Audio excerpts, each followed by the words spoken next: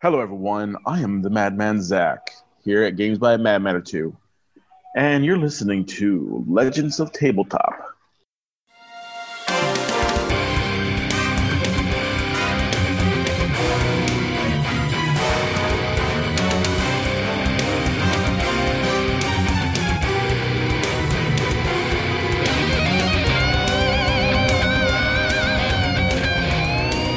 Hey everybody, this is John. And this is Vince. And you're listening to Legends of Tabletop. Creating legends one die at a time. Sweet, there it is. Hello everybody. Welcome to another episode of the Legends of Tabletop podcast. It's episode 112 if you're keeping track at home. We've got Zach with us, and it's Zach with a CK, not a CH. So just Yep, you made that mistake the other day. Oh wait, that was today for you, wasn't it? It was actually last night I posted it. So that, in my defense, it was last night. So how's it going? How you doing? I'm busy, I but doing good. Yeah. That's I just told the other day by my boss that I can't wear graphic t-shirts anymore to work. Oh, really? Yeah. Okay. Well, do the kids wear uniforms? Maybe that makes sense. They're like, oh, I got to wear a uniform, and you're wearing, Well, my middle schoolers do, but my elementary schoolers don't. And just for the record, I am a teacher, guys. If nobody understood where the references there, and you could actually hear other teachers coming in right now. Hey, other teachers, how you guys doing?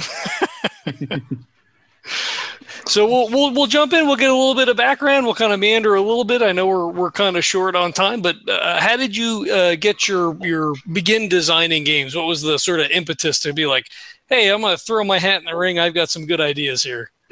My first game design was actually a different game called Escape from Hell, which is still actually in the in the drawing boards.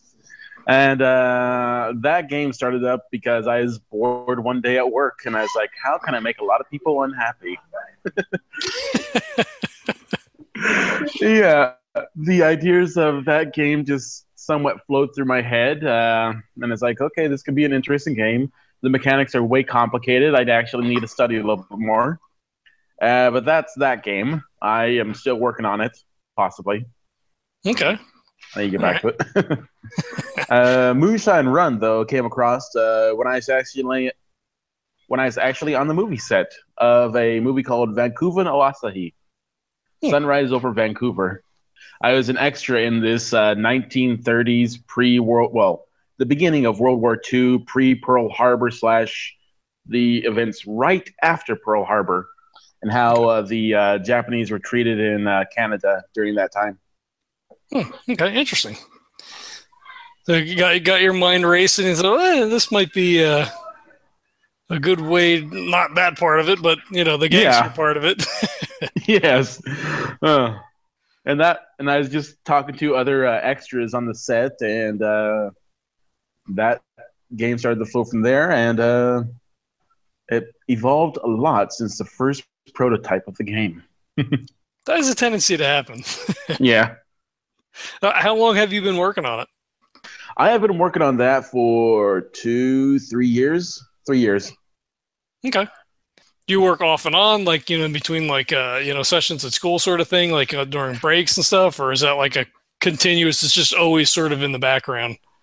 I always work on it whenever I have free time. I get in trouble, too, whenever I work on it in my free time.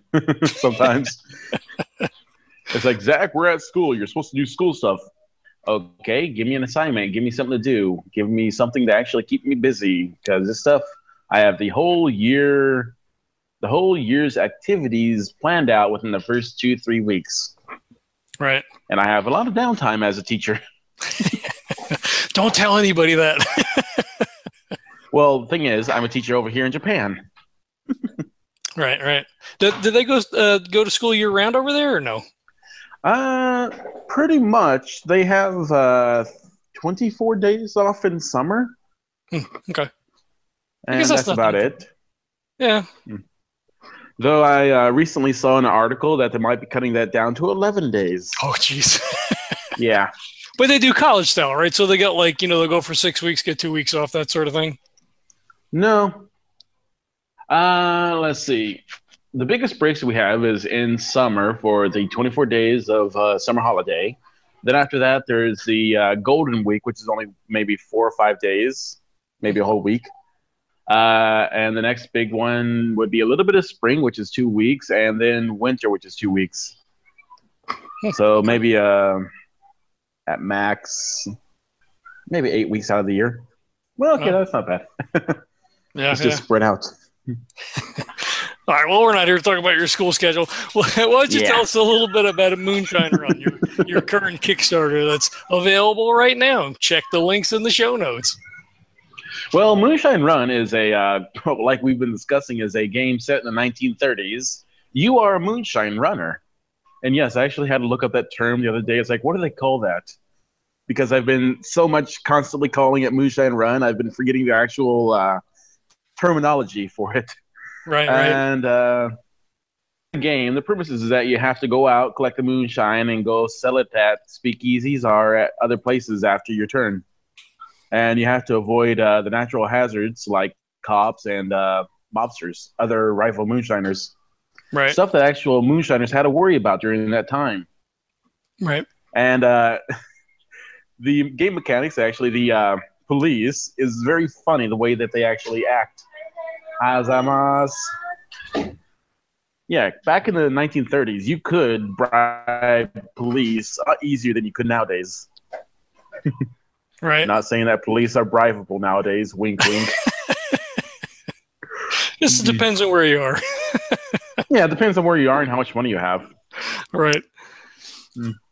That's cool. So you start with so the game takes place over a week. Each day of the week, incrementally, you'll get more free cards to start. So on the first day of the week, you're going to get one card for free, and that will start your moonshine run, as it were. You can purchase cards with your moonshine dollars that you will accrue over the course of the game. Of course, you start with 10 moonshine dollars. I don't know. I say, of course. I guess nobody knows unless they've actually played the game. So, yeah. So you can purchase cards to start your turn. You can also purchase cards for 2 moonshine dollars if you hit a speakeasy, because they're providing you a service. One hand washes the other. And then you'll flip cards one at a time. Some of the cards you'll want to keep in your hand. You get cool item cards like Tommy guns or a watch that'll let you retake your turn. Some of the cards are terrible. The police, rival moonshiners trying to steal your moonshine. And you also have Night. Yeah, Rough Night. I did that to my brother the other day. So the Rough Night card, it allows you to end another player's turn. So after he purchased just a buttload of cards, I'm like, oh, well, here you go. Just don't worry about that. Actually, you're thinking of Early Night. Oh, Early Night. Yeah. Early Night is the one that makes them end their turn. Have this awesome run and have like 30-some points coming in. You're like, okay, here you go. Ready, do your turn. Yeah. A lot of fun. It's got a nice screw your neighbor mechanic, like a Munchkin style. Yes. Yeah. What was your favorite card of the item cards? Out of the item card, I mean, the Tommy gun is so useful. Man, the mobster suit really, will put the screws to somebody. So the mobster suit will allow you to steal half of the moonshine jugs that another player has accrued over that course, even the ones that are saved in the speakeasy. So that's a good one if that's the way that you're playing. The watch is nice. I've run across some interesting combination of cards, and here I'm thinking, oh my god, I'm going to have to put that in the FAQ. How does that actually work? I'm just going to have to clarify some rules in the FAQ after I've been playing it a little bit more with some random guys in Tokyo about the Tommy gun combination with the mobster suit. And just to let you know, Nandeska is just a moment in the conversation. Gotcha. I'm sorry. Go ahead. Hey, no, that's okay. Learning a different language is tough, and especially when it interrupts your thinking of your own home language, mother tongue. Sure, you're thinking in 2 different languages. Yes. Well, let me diverge really quickly. How did you wind up in Japan? Originally, I started studying Japanese because I wanted to write a book. And in the book, I thought that in case I needed to write another language in the book, I needed to know another language. And I was like, what is the one language that is the complete opposite of English? Japanese. And started studying that, got into some of the clubs at my college, introduced to some Japanese foreign exchange students that came over to IUPUI, my college, and eventually came over here to study abroad for a year, went back to America, graduated, come back, and started teaching. Nice. Is it one of those things where you need to have employment set up before you move? Could you just, like, if I was like, hey, I want to move to Japan tomorrow, would they let you in? You can come to Japan on a tourist visa and find work. It's just that you have to make sure that the work that you find offers you a visa, a worker's visa. Gotcha. I've had people that I've known done that. Yeah, I find it interesting. I mean, with immigration and everything here in the States, and what big thing, all that is. So I find it interesting. People in other countries, like what the rules are, and kind of how some of that stuff shakes out. Yeah, immigration is not fun anywhere you go. Yeah, well, that's probably true. Right now, I'm trying to get permanent residency over here, so I can stay here and be with my daughter. That would definitely be good. And that right there is a pain in the behind. Okay. Well, fingers crossed you're able to get all that stuff worked out, right?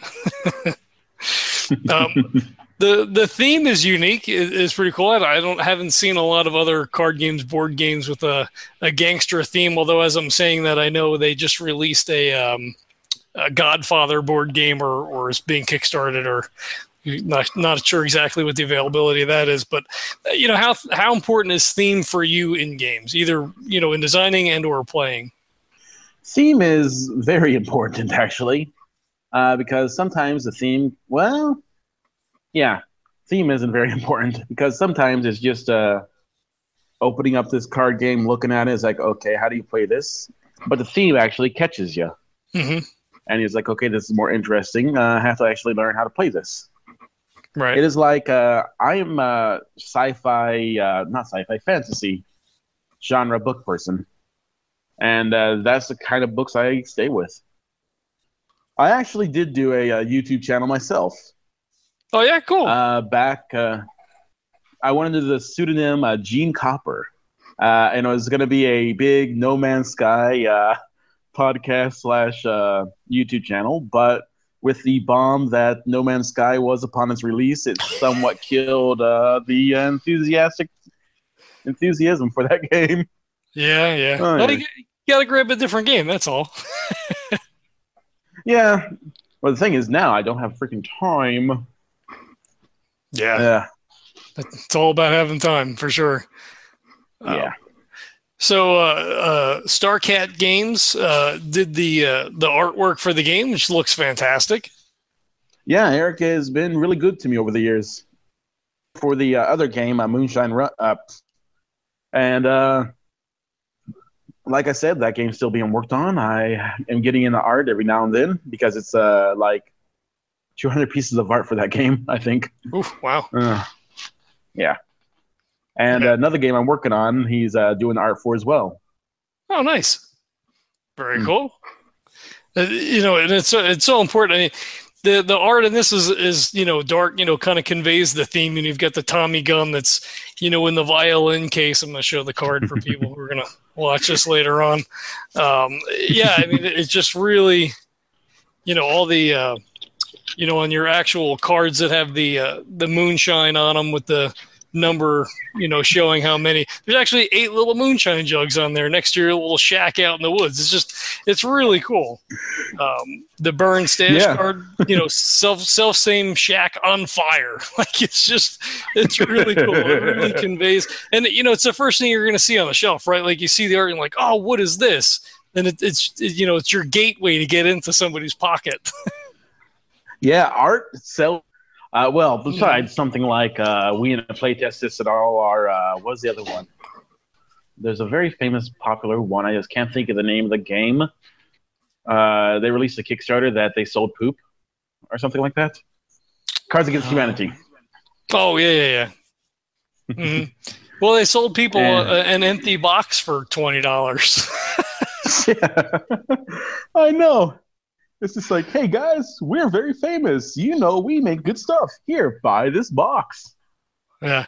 Well, you know what, too? I mean, they're very socially conscious. So, when they do stuff like that, I know they donate quite a bit of money as well. They've, set up scholarships for like STEM research and things like that. So, I think people are aware of where they are positionally. And I think people will buy an empty box for $20 because, they know that, they're supporting people who are supporting other people. Yeah. Which I think is pretty cool. And it might be a little karma because the game is just such a horrible game. But so much fun. Yeah, the games. Yeah, the games are pretty good. The one game that I have like that is we didn't play test this at all, and I play it whenever I can with a group of people. Mm-hmm. Yeah. Though being in Japan, finding a gaming group is a pain in the butt. Oh yeah. Yeah. I actually had a good gaming group that started out testing Moonshine Run in its infancy in Tokyo, and I had to ride the train about 2-3 hours to get there each month. Wow, that's a little rough. All right. Yeah, they went back, and I got a different group. The other group was actually closer. They went back. Now it's me again looking for a new group. Do they have like a meetup over there like we have here in the States? They do have meetup, but where I'm at is somewhat rural. So it's a little bit hard to find meetup groups in my area. Sure. I started trying to make some up, but whenever I do an event, no one shows up. I've been through that. Like, okay, this is very annoying. Why bother? Yeah. The podcast, I did a meetup group for a little while with mixed success, and finally just kind of put the kibosh on it. Yeah. So you're 2 games in so far. What do you feel is the biggest challenge when you're sitting down to design? Biggest challenge when I'm sorry, say again. Biggest challenge when you're designing a game. The biggest problem is testing for me. A lack of test subjects. Sure. I actually go through the game several times on my own to try to see if it works and take it up to a group that gets scrounged together. They find one bug that I never thought of. Well, they say a game never survives contact with the players, right? Yep. That was one of the things with my new game. It's one card that actually killed the whole game. Edit. Oh, yeah? That's never a good thing. Yeah. I'm picking up a lot of lag on my end. Are you? A little bit, yeah. Let me try to move my phone somewhere a little bit. Open this up. Okay, how's the lag now? Nope, you sounds right on point now. Okay. Cool. What? We have about 9 minutes. You got me on the clock. Oh my god. Yeah, man. I'm on the clock. Yeah. What sort of games do you enjoy when you play, and do you keep like a designer's notebook? So like as you're trying out, maybe a new game, to be like, oh, I like that. I might be able to, pull this out and use it in something else. Yes. Not a notebook per se, but whenever I see a game that I really like and I find the mechanics very useful, I dissect the game. I unshuffle the deck and break it down to its base components. Okay. Do you find when you're playing that takes the fun out of playing the game by itself, because obviously, if you're deconstructing and checking it out, like it's a different scratches a different itch, as it were. Well, the thing is, you have to